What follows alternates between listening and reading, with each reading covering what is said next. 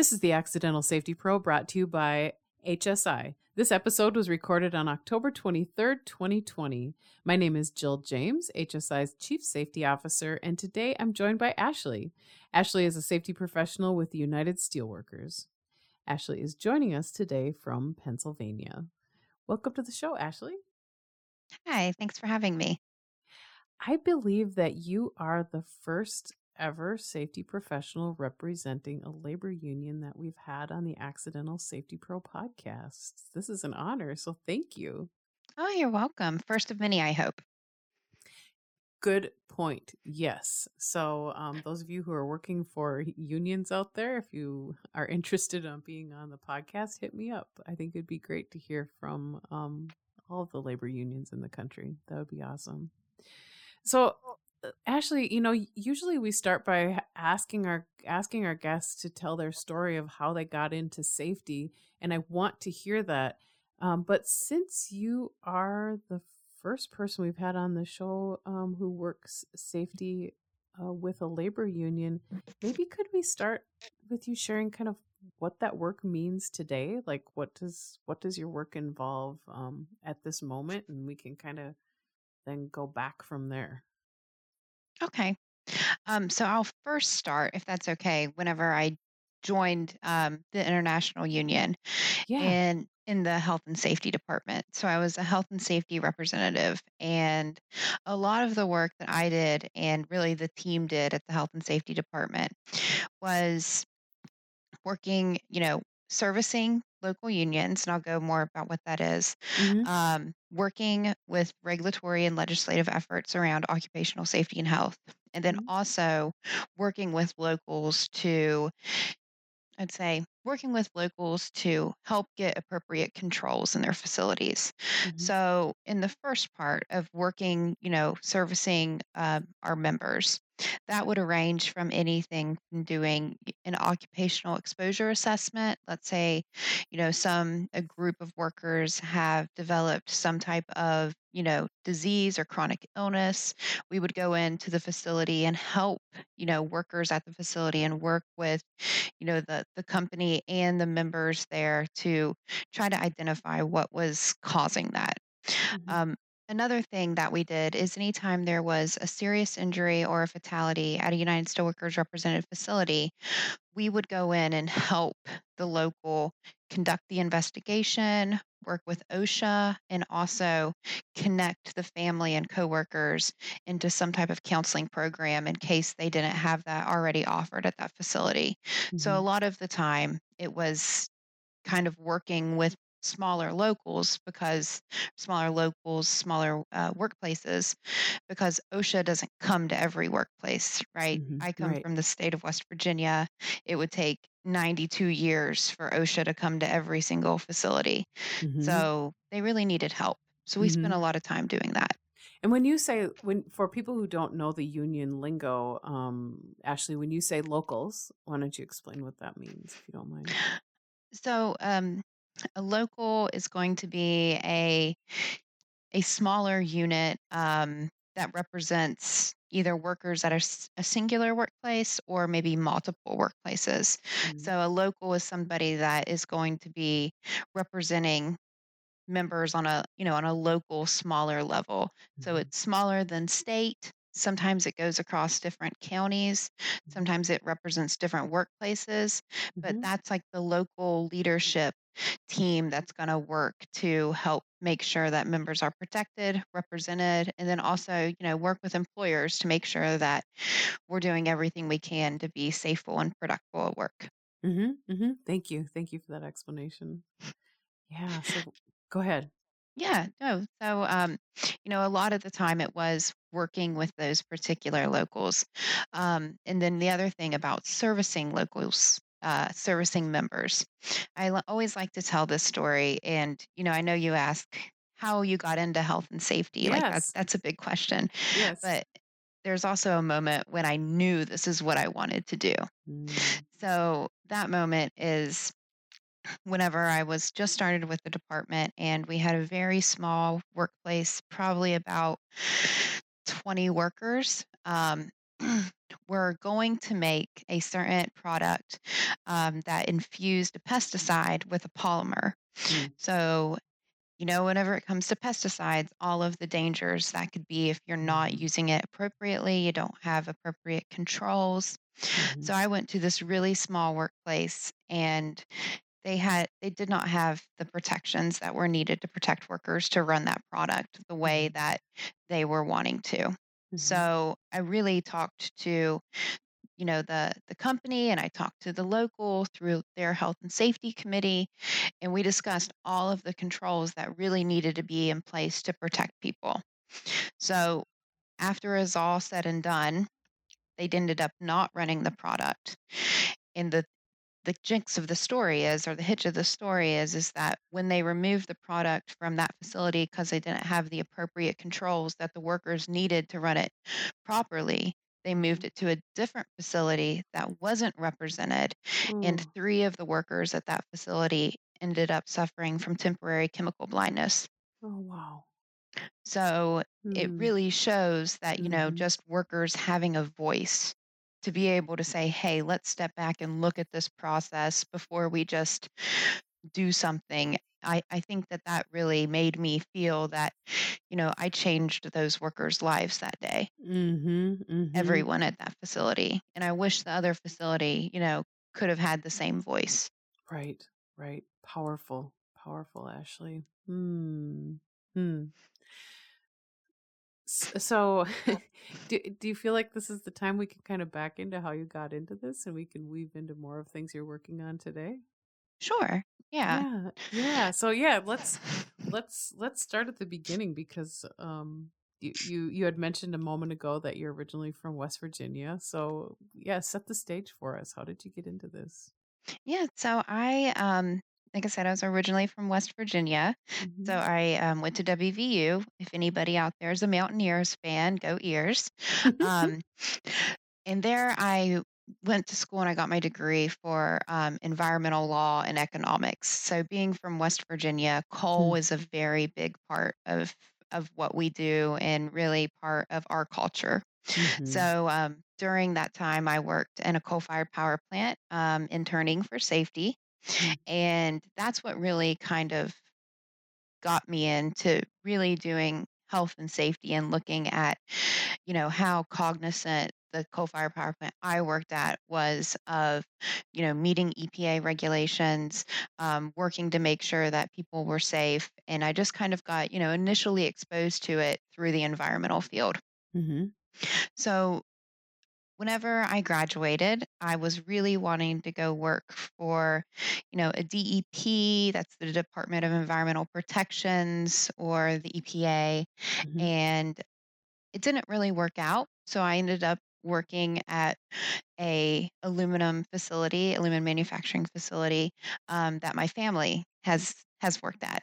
So it was really, nice to kind of be part of that family, and it was a United Steelworkers represented site. So, So you have a family who's working in an aluminum in the aluminum industry.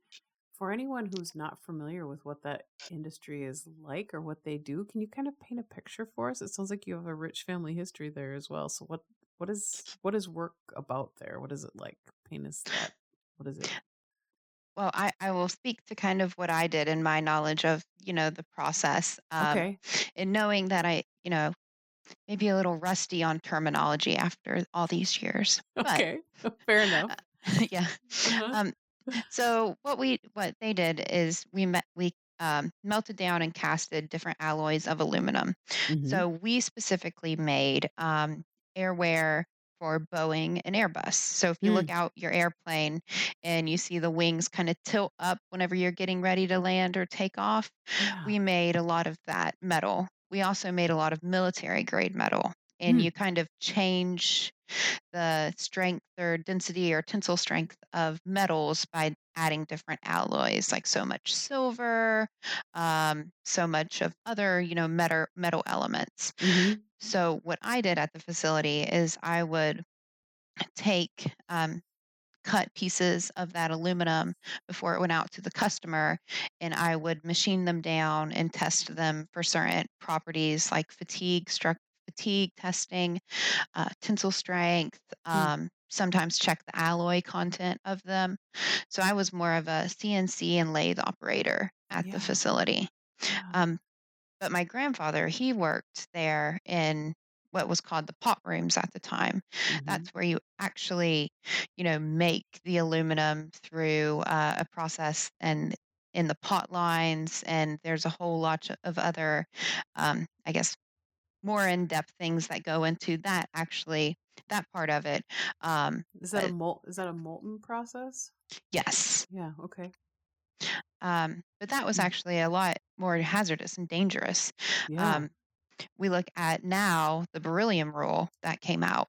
And one of the major places that the United Steelworkers represent is, aluminum making in some pot room facilities where beryllium can be an issue.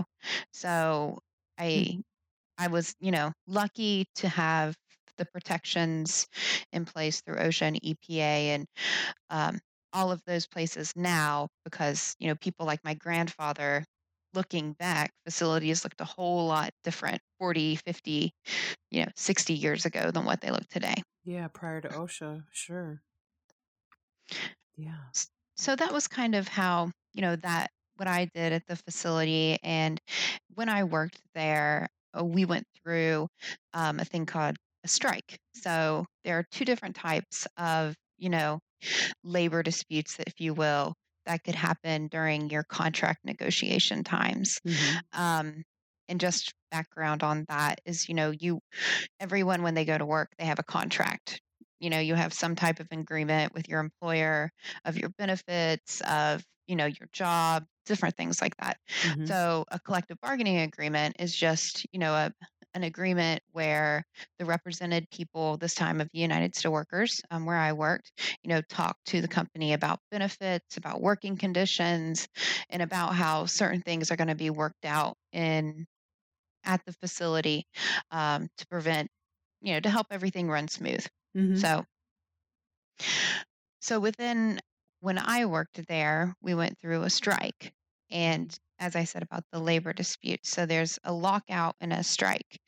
So a lockout is whenever, workers are trying to come to work and they are getting locked out of their job. That could be for a variety of different reasons, one of which could be that you don't have a contract, you don't have that collective bargaining agreement. Hmm. So the facility where I worked is also the facility where my grandfather worked. And in the 90s, he got locked out of his job for 2 years.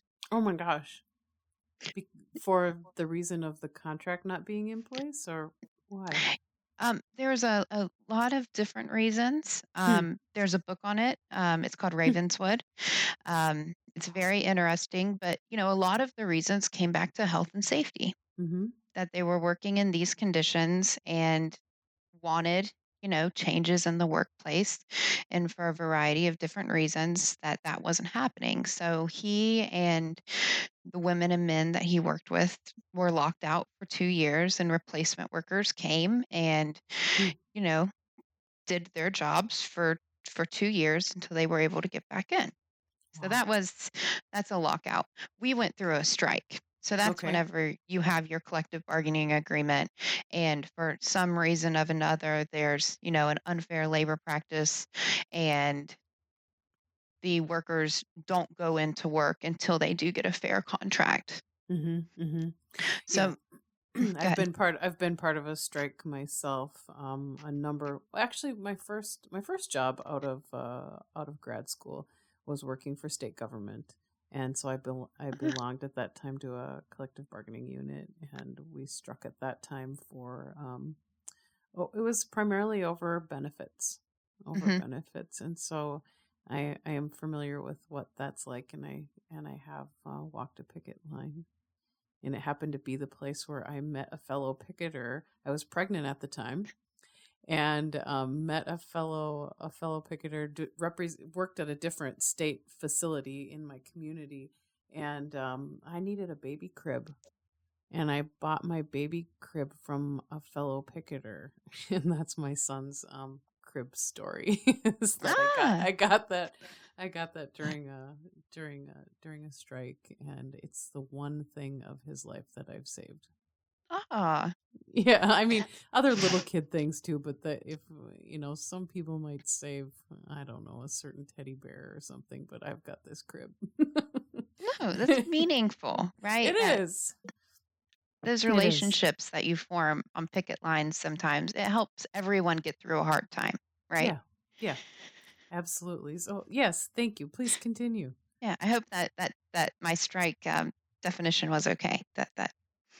That worked. Does that seem right to you too? I Yes. mean, Yes. okay. Absolutely. Absolutely. The one thing I remember about being on strike is my grandfather, right, who worked there in the 90s and got locked out. He and all of his friends, coworkers at the time, came and were on the picket line with us. Mm-hmm. So, it was a very humbling experience to be standing in the same place that my grandfather stood, 30 years before, trying to fight the same fight and make sure that workers were still getting the same protections. Mm-hmm. So Hmm. that was a really nice, humbling Hmm. experience. Yeah. Um, Hmm. so, but the other thing that came out of that, is the realization that everyone everyone still tries to do the right thing, right? I really think that whether you're a union representative or a company representative, that people do try to do the right things when it comes to health and safety. And we'll talk about, the pandemic and how many different things people are doing. Yes. But sometimes it just takes a different voice or a different lens, a different perspective to look at Mm-hmm. things and to Mm-hmm. hear what people say. Mm-hmm. Um, so I went back to school to get my master's degree in safety while I worked at the facility. Hmm. And that was a very, I think, very opening and how can I say it? It was a very, I guess, stark reminder of why I did that and why I thought it was important Yeah. Why? because Why did you, Ashley? I mean, you're working at the plant. Why did you pick safety? and there was one time I can remember sitting there and looking at and going through some of the safety issues because I was on the safety committee whenever I joined there. So I would be Mm-hmm. involved in inspections. I would be involved in monthly meetings to talk about health and safety issues, to talk about how we're going to fix some things. And in one meeting, we were talking about maybe a new chemical brought onto the facility, or um, some other material that was coming on, and we asked it for that safety data sheet Yeah. about what it was. Mm-hmm. And I remember the safety manager, if you will, saying that we didn't need to know that information. It's fine. Hmm. And you know, Wow. and right now I couldn't tell you looking back if it was fine. It could have been completely safe. But I think that everybody has the right to ask and the right to know. It's an OSHA law, right? That's We right. do have the Mm-hmm. right to know. Mm-hmm. Um, so going to school and getting that education not only empowered me, but empowered everyone in that facility because I was there to say, next time that safety manager told me that I didn't need to know, then I was educated and empowered enough to say, actually, yes, we do. Mm-hmm. Mm-hmm. And have a right to that information. Mm-hmm. So I think that's, what really made me proud to do health and safety and, initially get into the field. And as I went through, different classes and worked at the facility, it just, educated and empowered, the workers more Mm-hmm. to ask these questions and to get involved and, to really make the workplace better, because you have a different perspective and a different lens coming in. um, I only worked at the facility for maybe a year and a half Mm-hmm. while I started taking my degree. So I had a new, fresh eyes in the whole facility. Hmm. Yeah. I bet you were seeing things. as you learned more and more, I bet every day you walked in and thought, "Oh, I didn't notice that before." Yeah, Yeah. yeah. Mhm. Um, and I think another thing, that happened is that we had a fatality at the facility on a Mm. safety hazard that was reported for 30 plus years. Sorry. I know Yeah, those stories all too well. I've investigated a lot of death in my career. I've yeah. heard those. Yes. Hmm. And when you see something that people said something for so long and no one wanted to pay attention to it, they Mhm. turned a blind eye to it. Mhm. It's just after downsizing, and that job was used to be a two person job. It was cut down to one, and ultimately resulted in a fatality. Now there's Mhm. multiple causal factors to that, but you know, that's the worst thing that could ever happen, and that's why we all are kind of in the position where we are, because we Mhm. don't want to see it happen. Right. Hmm. Hmm. So, did you, as you were going to school and getting your degree in safety, did you end up then working in safety at that same facility? No, I did not actually. Hmm. Um, so my last year, of course, you needed an internship, Yeah. Okay. and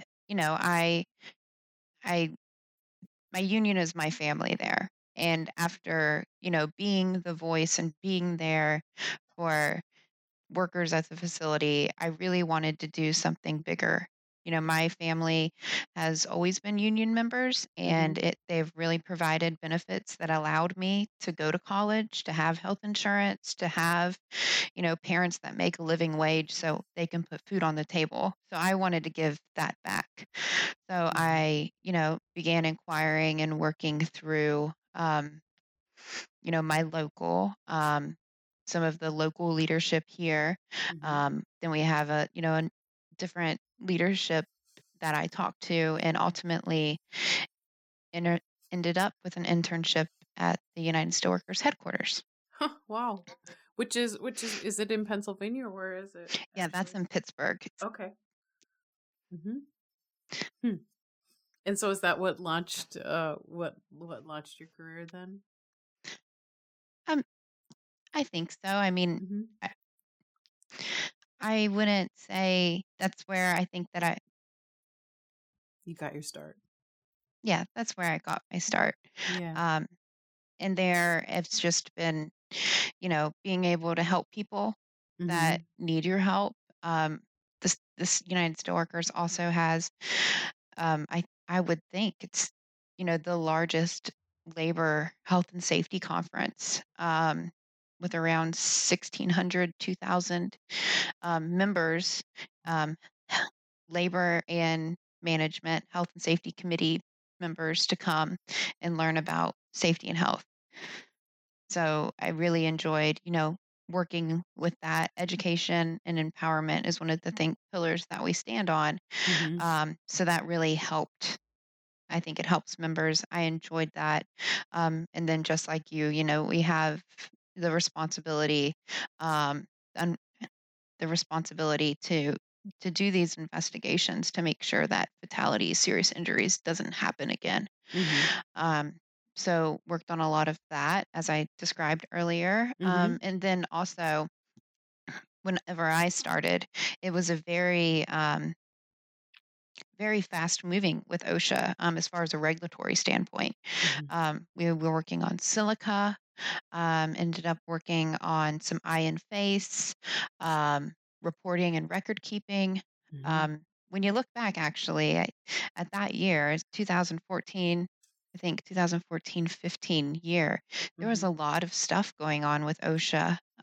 So I had the opportunity to really get involved with the regulatory process. Um, And be influential in the passage of some of those laws and amendments to them. yes, I, Yeah. I think so. And, Um, this is, I think it's on OSHA's website. But during the silica hearings, we had one of our members who had silicosis from working in a foundry, Hmm. and how it's impacted his life, where he can't, walk from the door of a grocery store to his car without getting winded. Mhm. And how if there were protections, like that would have changed not only his life, but his family's life. Mhm. And we were able to work with that member and, bring him to the hearings in OSHA. And whenever OSHA passed the silica standard, he was right there Mhm. Mhm. to welcome it in. So I think Mm. those moments are the moments that you look Mhm. back, of Mhm. how gratifying it can be. Yeah, right. And so what Ashley is describing for those of you who are listening, when an agency like OSHA, or it could be a state OSHA program, promulgates a new standard or law, as it's can also be known, there's a public comment period. So someone somewhere is writing the regulatory text, and then prior to it being considered to be adopted as a law, there's something called a public comment period where people can come in and tell their stories, and like argue one way or another. That can be part of that process as well. And so, Ashley, you're talking about how members would come in and tell how they were impacted, that would then be captured in that history that led up to the passage of particular laws. Hmm. Powerful stuff, powerful stuff. Yeah. Yes. Yeah. And so I have been with the well, I was a hold on. After working with the health and safety department as a health and safety representative, I Mhm. now get to work more on on the preventative side, where Hmm. we do health and safety training. So Mhm. we have um, grants with the National Institute of Environmental Health Sciences and Mhm. IEHS, as Mhm. well as with the Department of Energy. Mhm. And we have a large partnership of organizations across the United States, Puerto Rico, and Guam, where we provide health and safety training to many different types of workers, some in manufacturing facilities, some temporary workers, some day laborers, just to help provide that education to all Empower, like workers. you were talking about. Mhm. Yes, yeah. Yeah. Yeah. So I think that I really like doing this part of the safety and health Mhm. to help prevent and trying to help prevent in a different way. Mhm. And training plays a big part of that. Yeah. Yeah. So, Ashley, when I just want to revisit your grandpa just a little bit. Um, what did he think? I mean, you guys had you'd worked in the same facility, and you kind of grew into this worker protection piece of your life. What did your grandpa have to say about that? And what does he think about your career? So when I first started at the facility, there were people that worked there that knew my grandfather. So I took on the family name of Hoot. So Okay.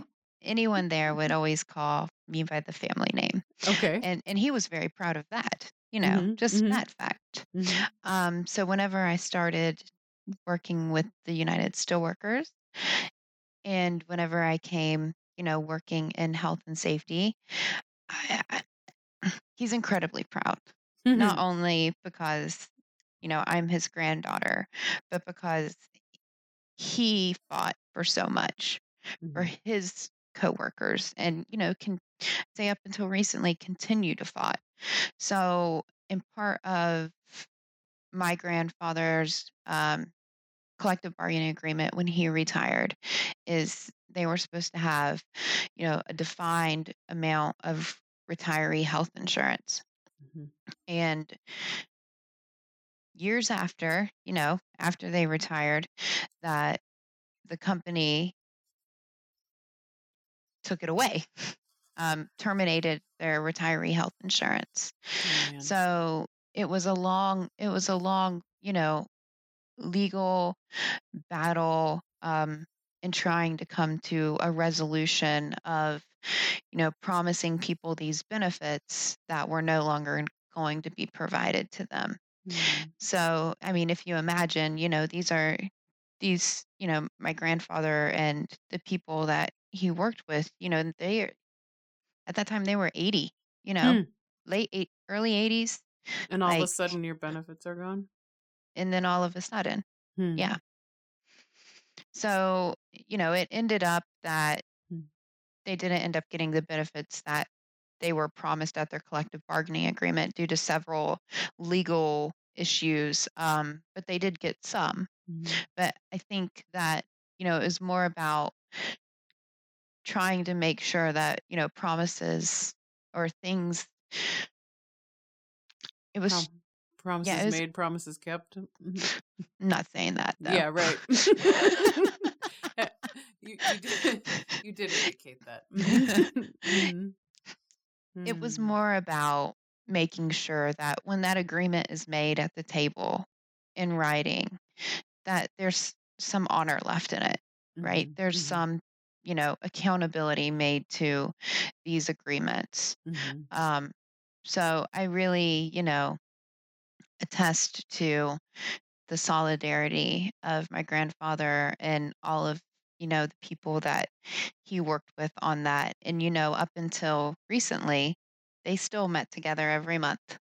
Hmm. Your grandpa and Hmm. his friends from work in the union. Yep. Mhm. They Hmm. still, it's kind of the Steelworker Organization of Active Retirees. So we call it Mhm. a SOAR, Mhm. SOAR chapters. So they still met, and they fought that fight for years. And, it's just really important to look back on that, you know, years after, these people left the facility. Some of them, they may have not have been in contact with, but as soon as that happened, like they all came back together. So Mhm. to have that type of long-standing impact and something that binds people together is really moving. And I was Mhm. really happy that I could be part of that. Mhm. Mhm. Yeah, beautiful. Beautiful. And the for people who are maybe just starting out in safety, and you crack open these law books of safety regulations, whether state or federal, and you think, where did this stuff come from? How did this happen? And if you look into the citations in the books, you can see that a lot of things were pulled from other consensus building organizations, like the National Fire Protection Agency or the National Electric Code, different places like that. But the influencers, when these laws were coming into being in the 70s, were where you're working now, Ashley. It was the labor unions who really came to the forefront, told the stories, told what was happening, to try to get these laws in place and passed. So, a lot of gratitude to the work of your grandfather's generation for making that happen for the rest of us to be able to have safe and healthy workplaces. Yeah, no, and I think that that's I would encourage people to look at photography by Earl Daughter. He is a photographer that takes a lot of pictures about, working men and women in working conditions. And it's really, I would encourage, new safety professionals to really look at the workplaces. As I said, I'm happy I worked at the mill, when I did, not 60 years before, Right. because it would look completely different. And, look at the rivers, like Cleveland, the rivers near Cleveland looked completely different before Hmm. EPA. Hmm. Yeah. Yeah. Interesting. So, Ashley, we'll try to let's try to include that in the show notes. Um, photographs by Earl. What did you say? Daughter, Dotter. Okay, okay. We'll try to get that into the Mhm. show notes, Will, so that people can. I'm talking to our producer who's listening as Ashley Oh, and I are sorry. recording. That's no, you're perfectly fine. I'm just putting a reminder out there that we do that. Yeah, you were talking about prevention and the work that you're doing in prevention right now. Let's talk more about what that looks like. I know that you've been doing some work with mental health and with opiates. Um, and of course, gosh, the pandemic we're all living through. So what does that prevention work look like now? Yeah, I'm glad that you kind of bring up those those issues.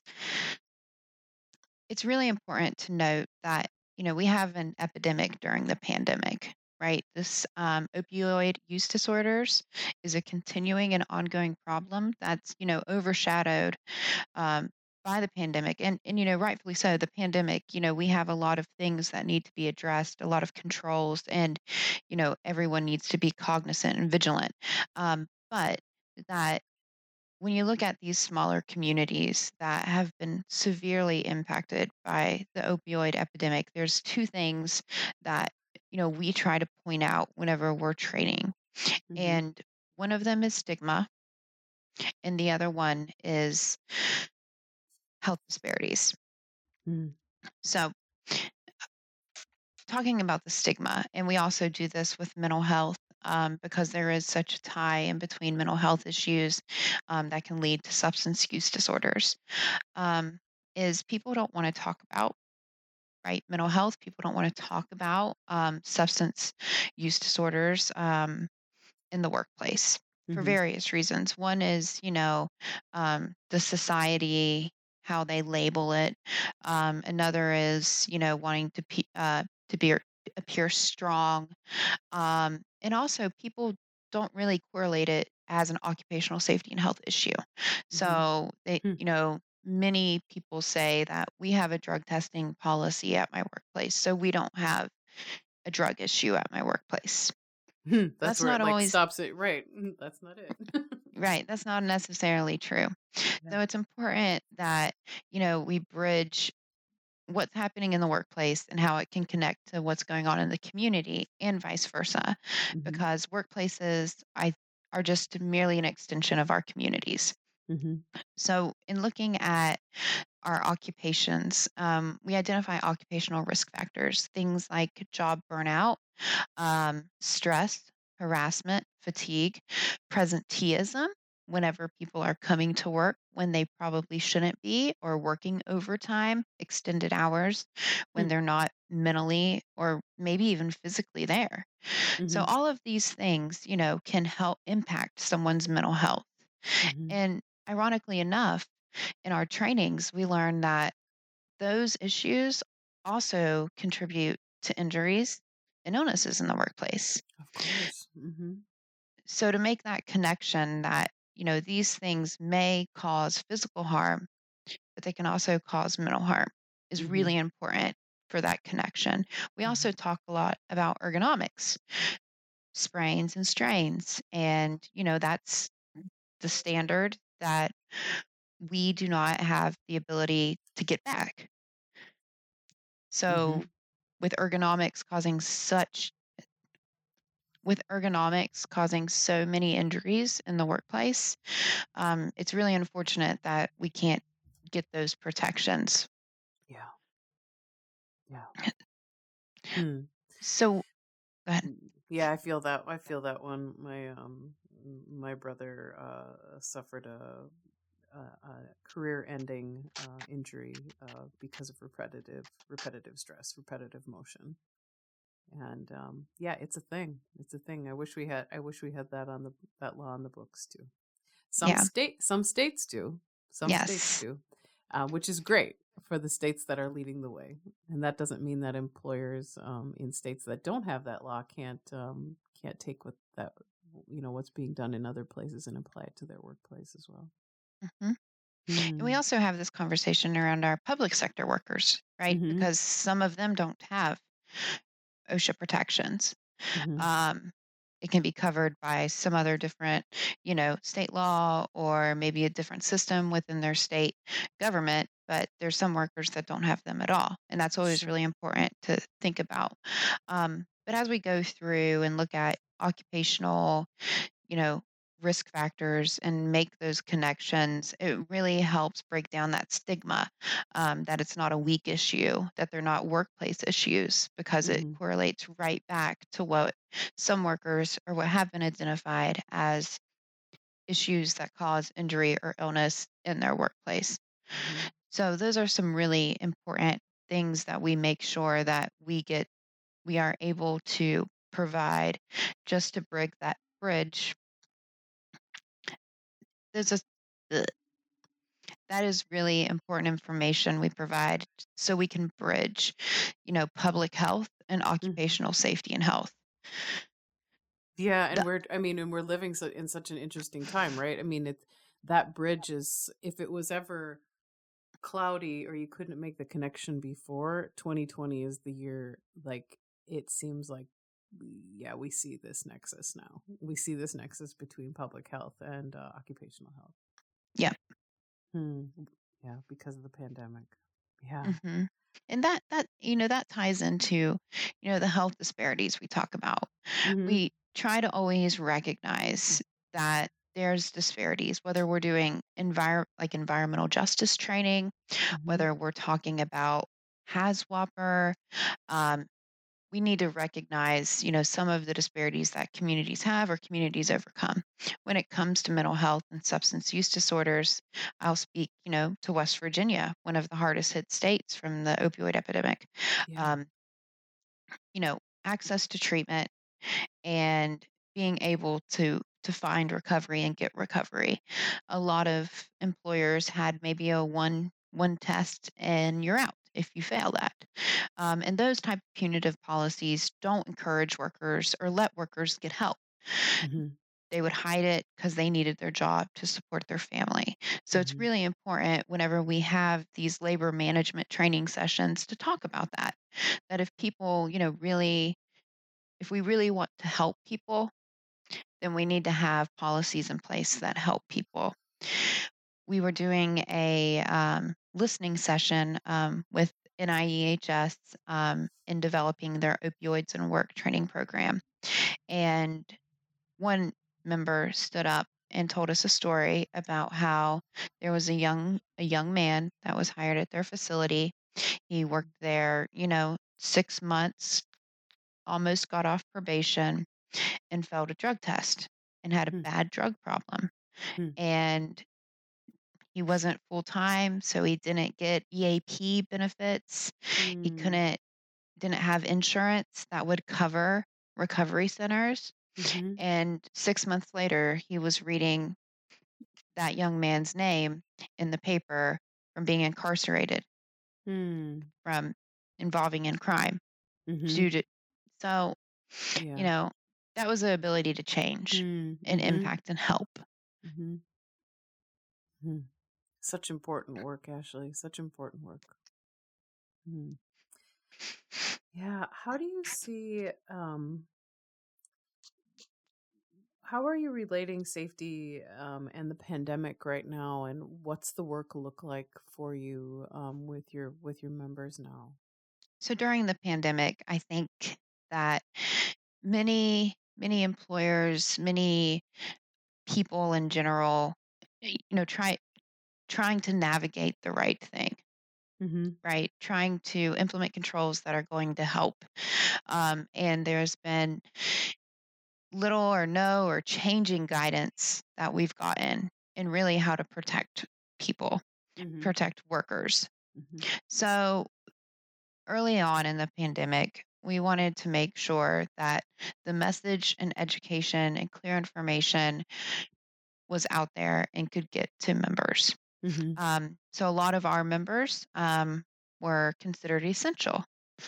So, Mhm. we represent a lot of paper makers. So, the more and more toilet paper people bought, the more and more workers, right? And now we represent a lot of people that make glass and cans. So as people sit at home and drink their favorite beverage, we're Mhm. making those containers. Mhm. Hmm. So a lot of us, never Essential. Mhm. never stopped working. And, even more of us, don't have the opportunity to work from home. Yeah. So that really put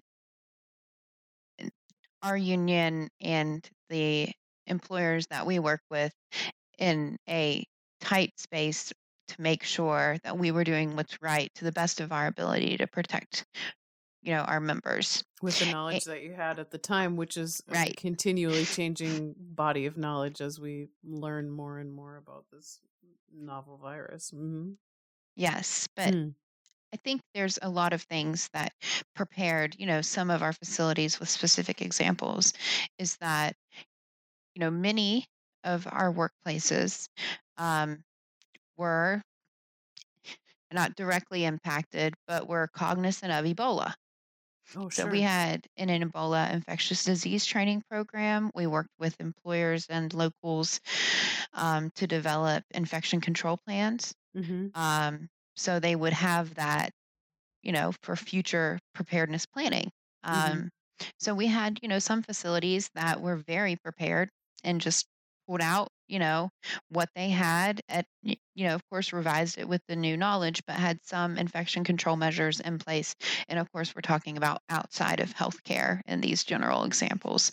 Right. Um, so through that and working, from what we know from our previous work with infectious disease response, Mm-hmm. we were able to really quickly tool up and, help people and get them information and ways to protect themselves with what we knew then, and kind of continuing with what we know.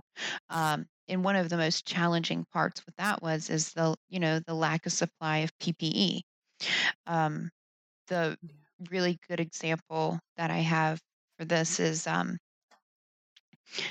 very early on, we knew that PPE was going to be a problem for nurses or for our healthcare workers, not Mm-hmm. just nurses. Yeah. That in our industries, we use, elastomeric half face respirators. Mm-hmm. That's what we wear. All the And yeah. Mm-hmm.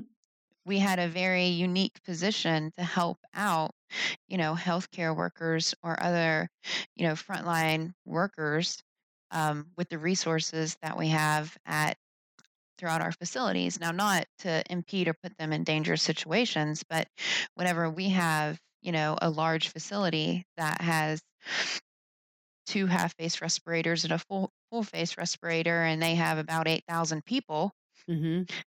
there's an ability to help there.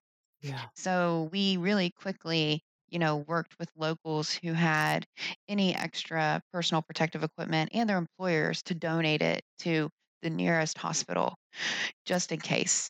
Yeah. Whether it was our member or not, Mm-hmm. just help get some protective equipment to those folks who are going to need it. Mm-hmm. And I don't have exact numbers of how much PPE that we were able to work with employers to donate.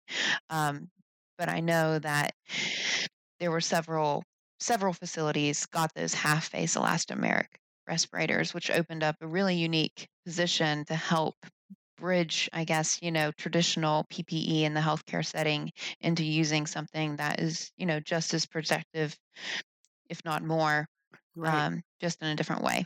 Mm-hmm. Mm-hmm. Yeah, right. And I mean, people in your industry know that personal protective equipment in a way that healthcare workers don't, because they don't use it day in and day out. You know, like your members do, like people in your industry do. I know of a safety professional friend of mine. Had as many of us safety professionals saw this pandemic. The cloud was coming, right?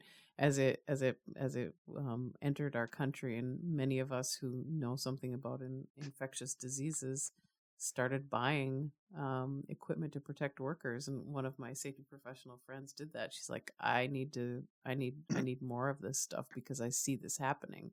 And she said that her management was like, what are you doing? Why are we buying this stuff? And she's like, we're going to need it. We're going to Yeah. need it for our essential workers, and they're in the food industry.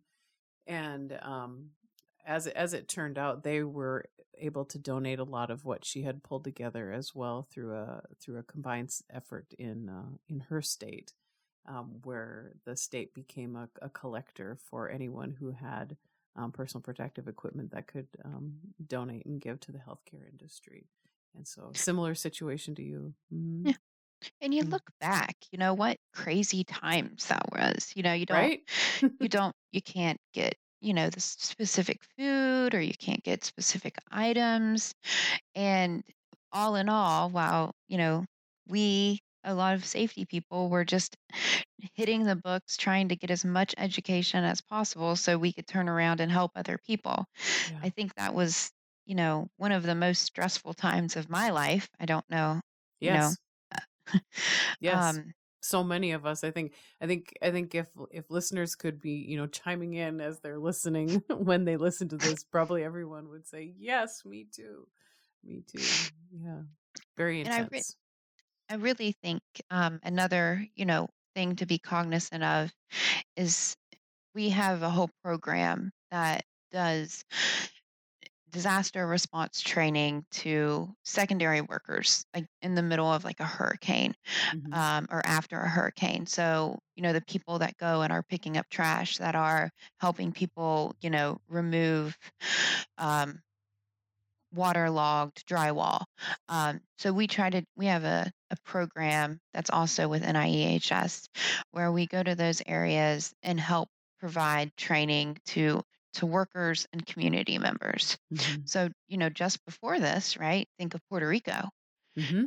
They had the hurricane, they had an earthquake, and trying to help them in the midst of all of this, or, Cookeville, Tennessee, they had a horrible tornado that kind of just went right through the state right after this. So Hmm.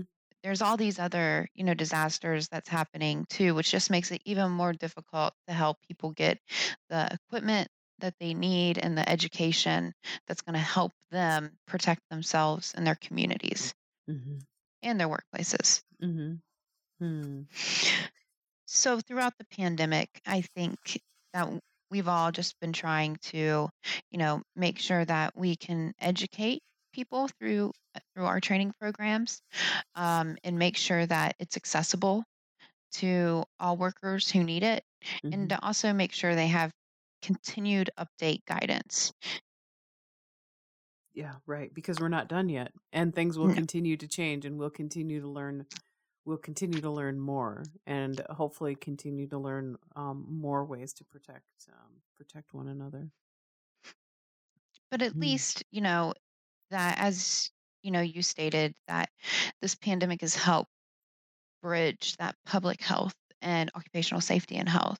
Yeah. Um, you'd never think that you'd be able to walk up to anyone in the store and they would know the difference between an N95 and an exhalation valve. Right.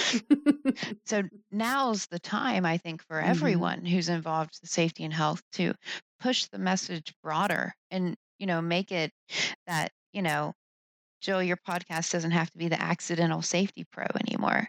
It'll be like Hmm. gold star safety. Everyone wanting to be involved and engaged in safety and health because it does have a very big, broad impact. Yeah.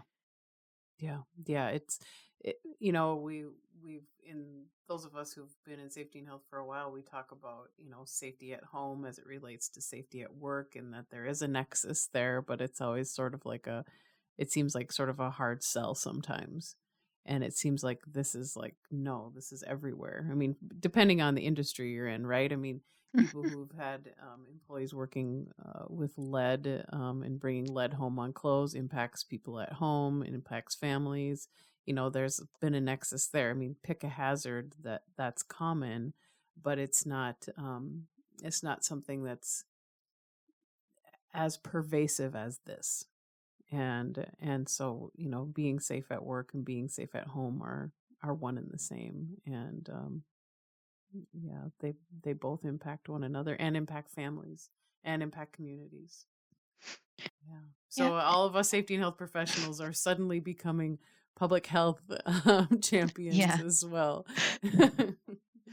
Oh, hmm. Yeah. Yeah. But this will be another, I think that, looking at how everyone is being so resilient among, these times and really working to make sure that workers get the protections that they need, and it's a continual fight. Um, we were trying to get an emergency temporary standard that would help protect people from infectious disease. Hmm. And now we have, a handful of states maybe that have adopted an emergency standard to protect workers from Hmm. infectious diseases. Hmm. But we're still, it'd be we're still waiting on some bigger federal push to protect workers who don't have the protections right now. That's right. That's right. Ashley, you mentioned resilience, and we were talking about how intense this time has been for all of us in this field, and well, frankly, for everyone. What are you doing for your own resilience? For my resilience or Yeah. for everyone's resilience? Okay, so good question. For both then. I know, I mean, if you ask me that question, I'm not doing so well myself, so it's easier to say what we're doing for others. Throughout this year, say Mhm. that.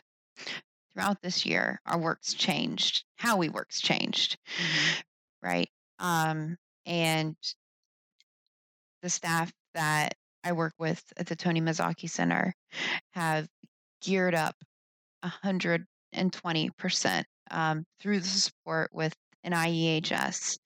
Um, so I think that part of my resiliency is to be able to have that team Mhm. that knows where we're at and where we're going and picks up and helps everybody Mhm. get there. Mhm. Um, Loads are hard to carry. So I would Mhm. really think that as far as, resiliency when it comes to dealing with work, um, I have a support system, and I think that especially trying to gear up and help all workers this year, that they have been monstrumental in keeping, my mental health and my self-care and stress management on point.